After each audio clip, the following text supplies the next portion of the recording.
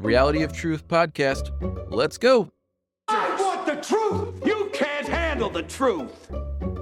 Welcome, friends, to another Monday Minutes.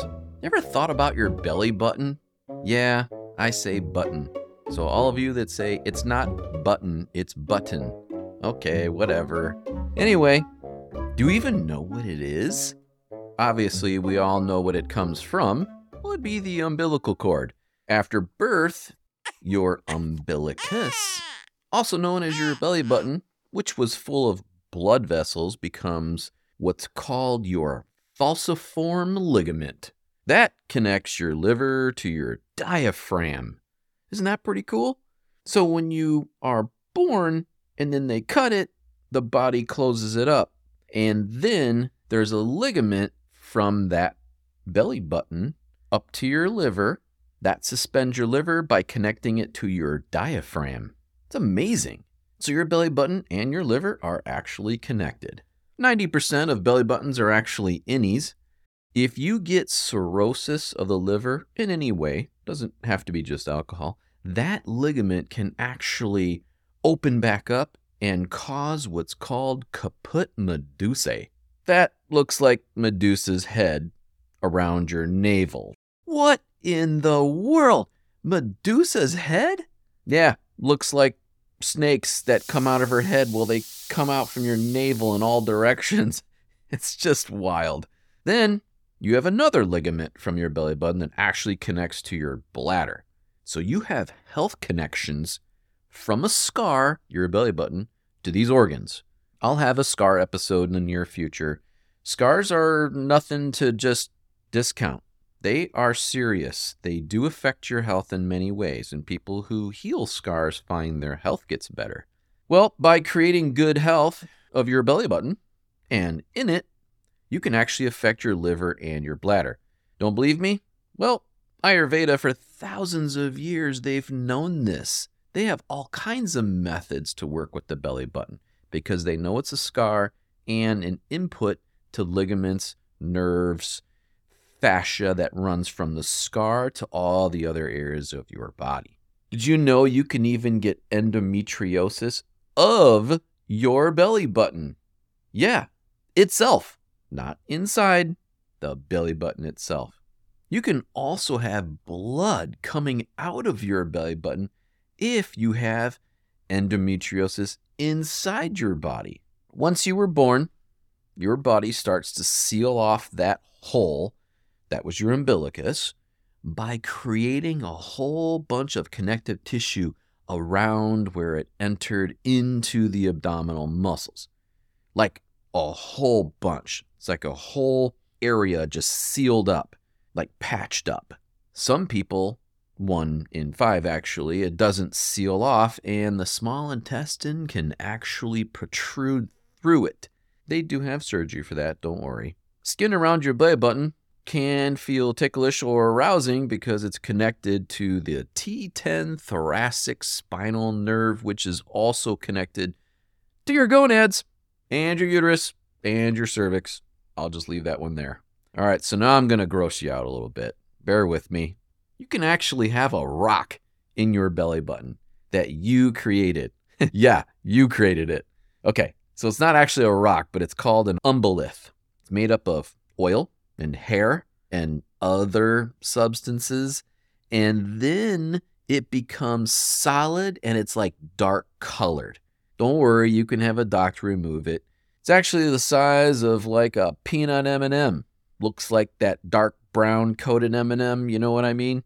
Sorry to ruin that for you M&M lovers. If you love gross stuff like that, go ahead and Google it. I dare you. You can also get mold in your belly button. Not a good thing. I'll describe that in a minute. You actually collect lint because of the stomach hair. I know women don't have a lot of stomach hair like men do. It doesn't matter. You have little hairs, and these little hairs will help grab it, and it just kind of pulls its way in through movement. And of course, depends on how big that cavity is. For 90% of you, because the other 10% have an outie. So your belly button will hold debris, dead skin cells, and 2,300 different species of bacteria. Yeah, I just said 2,300 different species of bacteria. You could also consider that your belly button microbiome. And of course, if you have a microbiome, you can have a dysbiosis. That's not uncommon at all. Scientists actually conducted studies of what's in a belly button and found it has a bacteria called Marimona. Marimona. They've never seen that bacteria on the skin before until they tested the belly button finally. Yeah, they finally got around to testing the belly button, and that wasn't even that long ago. They just didn't even think about it. Apparently, nothing better to do. It only lives in your belly button. Nowhere else on the skin, just your belly button. The only other place they've ever seen this Marimona is in the ocean. Okay, think about that. There's a bacteria that's in the ocean only and in your belly button. Nowhere else. So I'm just saying, why? I don't even have words. Fun fact for you. Your belly button contains a bacteria that when added to milk will make cheese. I think I'll leave that one right there as well. So should you clean it? Yeah, you should clean it. But what should you clean it with? Personally, I would clean it with castor oil or coconut oil because those oils have antimicrobial factors but won't kill the good guys, or any non-antibacterial soap. Antibacterial soap will kill all the microbiome, not just the bad ones. Then you get the dysbiosis. If you don't clean your belly button, it can smell just like your armpits. Ew. Once that naval microbiome is completely shifted from a positive microbiome to a negative microbiome, that's dysbiosis, then you get smell. So when you clean it properly with things like castor oil or coconut oil, those are both antimicrobial in a good way. They don't kill the good microbiome. You can then use some kind of fragrance down there if you like. Make sure whatever it is not an antibiotic or antimicrobial type scent. So I prefer essential oils, and you got to be careful because essential oils, literally every single one of them except one is either antiseptic, antibiotic, or antifungal. So you want to make sure that whatever you're using won't kill the good microbiome.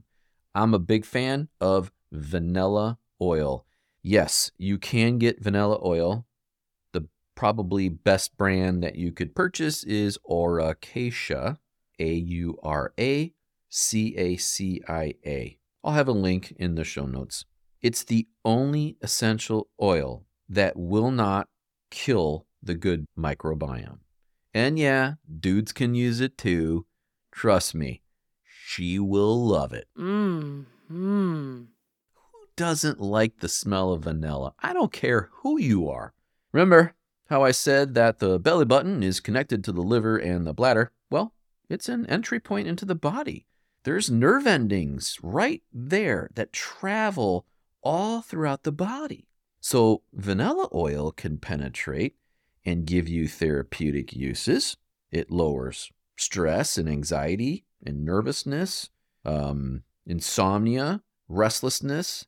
And then let's say you were going to a meeting or you had to give a speech or anything like that, it actually will help with a nervous stomach. So you could put a little bit on your belly button before you have to go to that event that's causing you stress.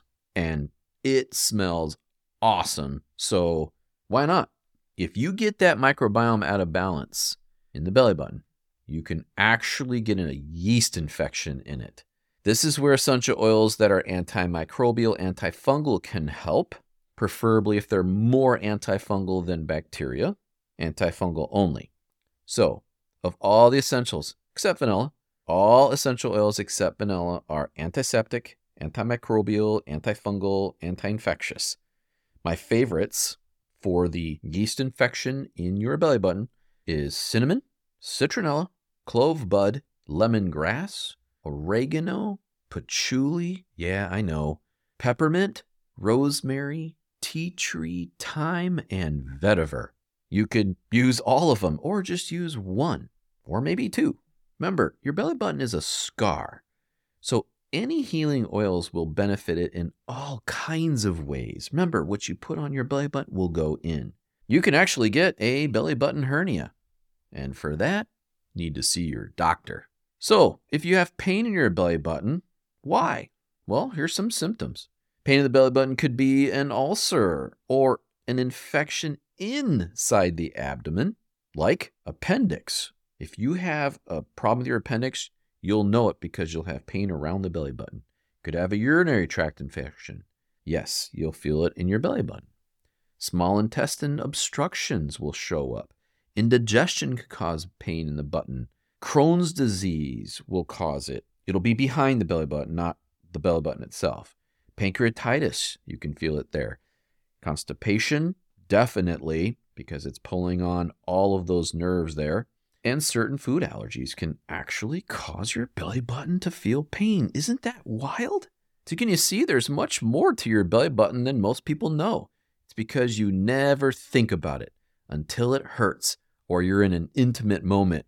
You know, they're kissing you on your tummy and then they look up at you with this look of like, what is that smell?